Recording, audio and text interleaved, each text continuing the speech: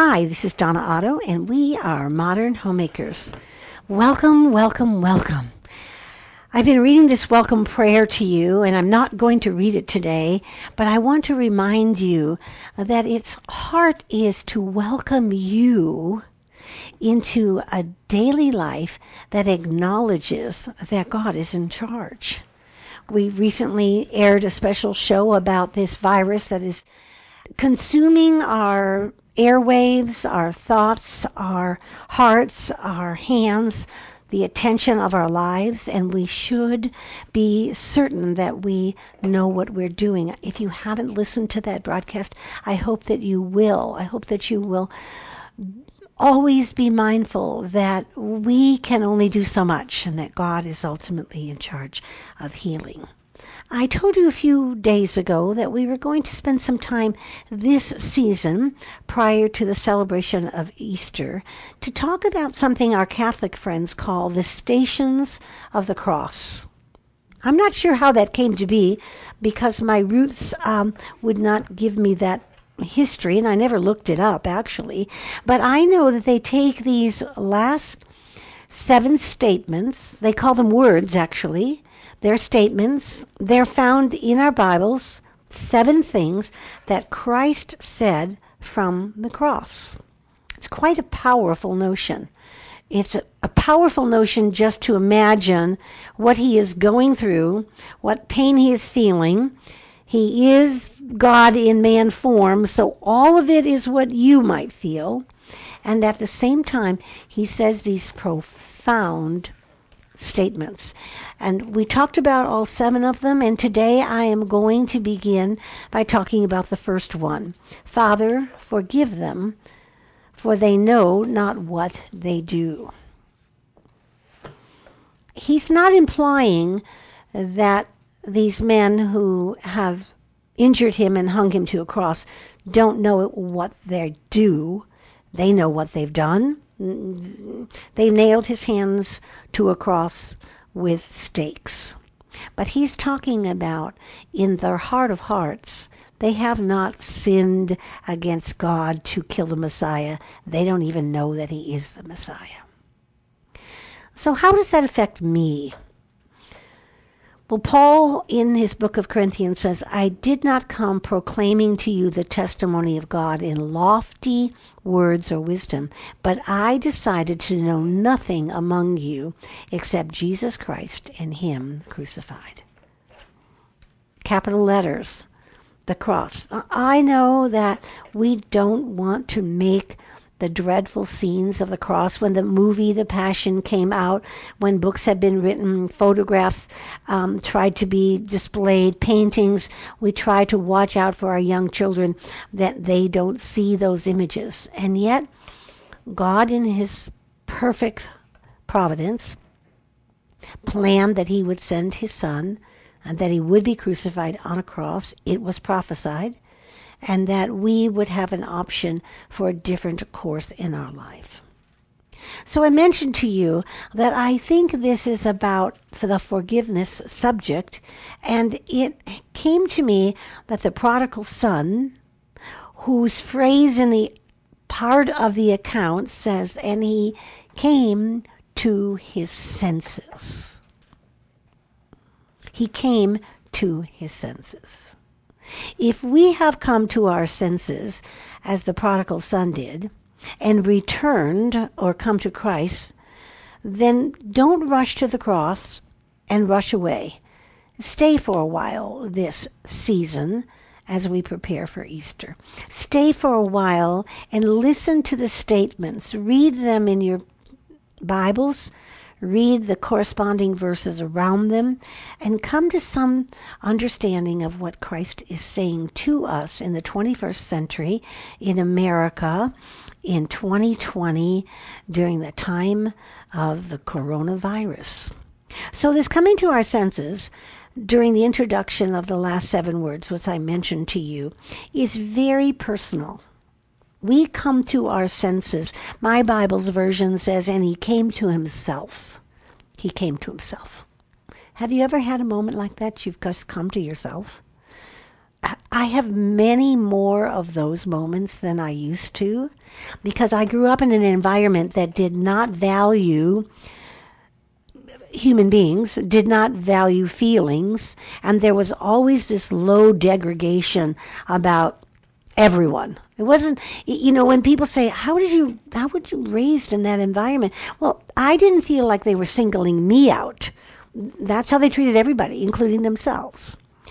So the scholars and theologians who remind us over and over that self-knowledge, self-awareness, and humility are linked together in this world. Self-awareness, self-knowledge, linked together with humility. How is that possible? Well, when I begin to understand who I am, Donna, and the word humility comes from the word humus, which is dirt, ground. He calls us to recognize that we are that base, that neutral. And then when we come to understand who he is, we recognize that he is so great and so grand and so perfect. And I am so much less. Now, don't misunderstand me. I'm not talking about coming to, what is the old King James Version? I'm a worm, whatever it is, the phrase that describes who I am. Well, I'm so much less than God. But in my self-knowledge and my self-awareness, I come to the place where I know who I am and I know what makes me tick and how God created me, the gifts he gave me, the tasks he's called me to do, the energy he has given me or not, etc. So I thank you for those of you who love us and send emails and talk about things. I'm not, in this case, trying to grandisize psychology. I'm just trying to say that self-awareness, self-knowledge is about an understanding of yourself, and God describes in Psalm 51:6 that we are to know the inner part of ourselves only through him. So how do you get talked into coming to your senses? Well, I don't think anybody can talk you into it. Have you ever tried to talk someone into it? Even if you know it's very, very good for them. You try to talk them into something that's going to be great for them. It's going to be perfect for them. It's the best thing for them. How about an adult child? Have you ever tried to talk an adult child into something that you know is best for them and they say no? And I think the prodigal story, we can find some illustrations of things that should have brought him to his senses. Things that should bring us to our senses. He had a loving father. We do too. He may not be your biological father or your earthly father, but we have a loving father. He had a choice, and we do also. I think one of the most profound concepts that I ever saw and began to understand, and still shocks me. It does. It still shocks me at my age and life, that I am still shocked by the fact that God, planned that I would have a choice.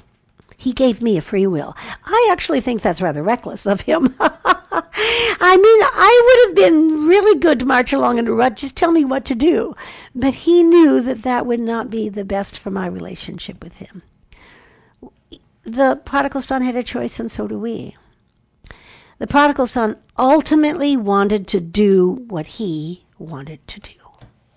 I don't think his heavenly father, his wise earthly father, anyone was going to talk him out of the fact that he had discovered that he could go to his father and give me all my inheritance, and he could go off and do whatever he wanted to it. Have you ever been like that?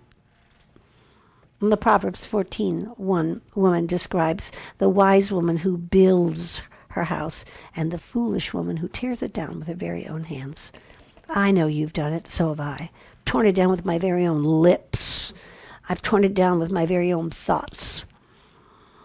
And the circumstances could have been a factor.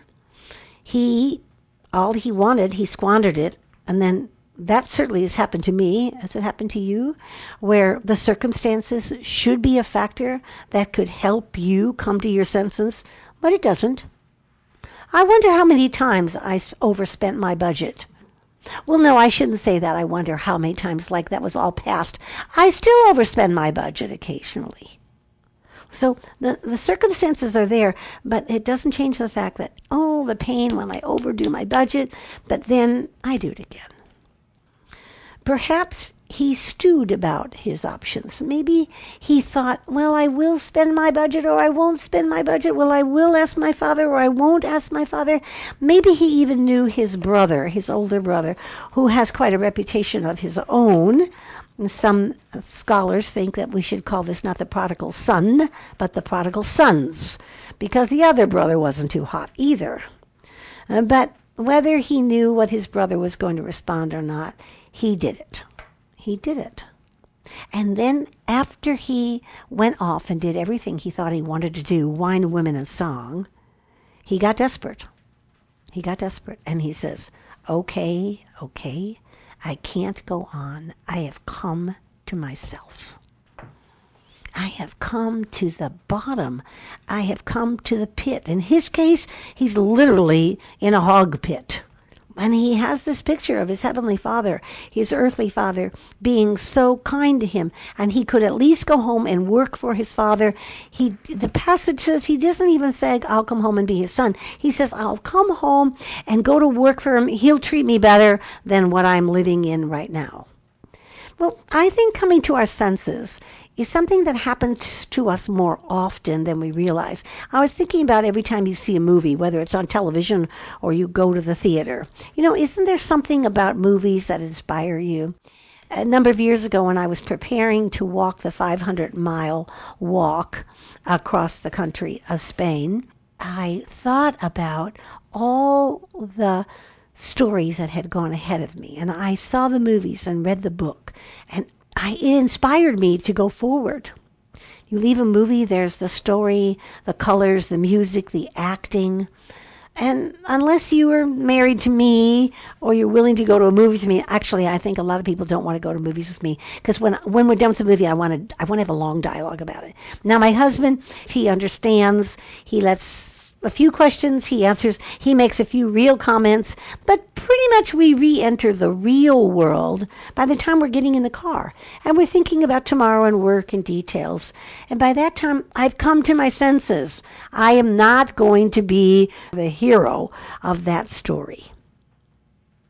So as we walk these days together in preparation for Easter, I want to challenge you to ponder. I want to challenge you to prepare your heart, to lament, to confess, to fast, to allow yourself to hear from God. Is there something you have not come to your senses about? This is a very good time to ask the Lord, is there something I haven't come to my senses about? Is there some invitation that you are inviting me to that I have not responded to? The scripture reminds us over and over of Jesus' voice that says, come to me. Come home. He is home. Christ is home. When we come to him, we find our safe place. We find a place that will never change, for he tells us he will never leave us or forsake us. At Modern Homemakers, we speak about home a lot. Creating a welcoming home, organizing your home, cooking and cleaning in your home, inviting other people into your home, allowing your family to be comfortable and safe. We feed them, we clothe them, we care for them, we pray for them. We welcome people into our home. Well, Jesus is that home. And he is calling us to his home to come and to stay and to never leave. And he's calling us to come to our senses. Who is Jesus forgiving on the cross? He is forgiving the leaders of his very own people, the Jews. He's forgiving Pilate for wringing his hands and saying, be off, I don't know what to do with you. For the soldiers who did the deed, who whipped him and drove the nails and thrust the spear into his side, they were just doing their jobs. Well, what is forgiveness? What went wrong? When someone says, forget it, it's nothing. Something went wrong. Why are they saying forget it? It's nothing. Forgiveness is never nothing.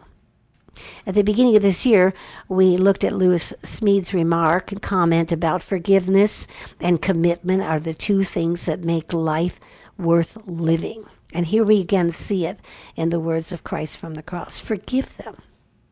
What is forgotten indeed cannot be forgiven. So if we say it doesn't matter, forget it. Doesn't matter. We often say that with a general sense of not being sure how we feel about it. But more than that, I think we say it because we feel like it's magnanimous of us to let someone off the hook. Like, isn't that grace? Just let them off the hook. Forget it. You're forgiven. Well, I'm not sure I really mean that, but I say it sometimes. And truly, when I hurt someone, if I were really honest, I want to forget it. I want to forget it. I want to forget it fast. Could you hear me snapping? Fast, fast, fast. Because I don't want the punishment. The punishment is terrible. The hardest part of the punishment is watching someone's face when I've said or done something that I wished I hadn't done. But when I say to someone or they say to me, it doesn't matter, what it says is that nothing matters. If bad things don't matter, then good things don't matter. Actually, nothing matters. And everything's up for grab. Now God made things matter. And Paul tells us in Hebrews that we are to discern good from evil. That means that some things matter for good and some things matter for evil. Do you know the difference? And if God thought eating from the tree of knowledge was good, he would have told Adam and Eve, go for it. Just eat from it. Go for it. But instead he told them not to. And the confession of wrongdoing of sin is never easy. And we see that in Adam's response. God says to him, where are you? And Adam says, I heard you and I was naked and I hid. He might have just come right out and said, I did what you told me not to do. But he didn't. He didn't say that at all. Paul says that he called himself the chief of sinners. Adam wasn't smart enough to understand what sin was at that point in the world. But he knew that he had hurt God. He knew it. He knew he had hurt God. And he didn't want to face him. And he hadn't come to his senses because he didn't understand it yet. So I'm asking you, is there something that you feel God wooing you to come to your senses, to find yourself? Because all sin matters. There aren't large sins and small sins. There aren't belittling of sins when we say it doesn't matter. Look, it's okay. That's a false way of life. That's a false way of life. If it didn't matter, then justice wouldn't be needed. Justice requires the gradation of guilt. Forgive them. They do not know that they are killing the Messiah. I'm asking you at this very powerful time, not only in our world and culture because of the virus and illness and decisions that we are making that we have not been called to make before. Do I love God and love others, or do I buy all the toilet paper at the store?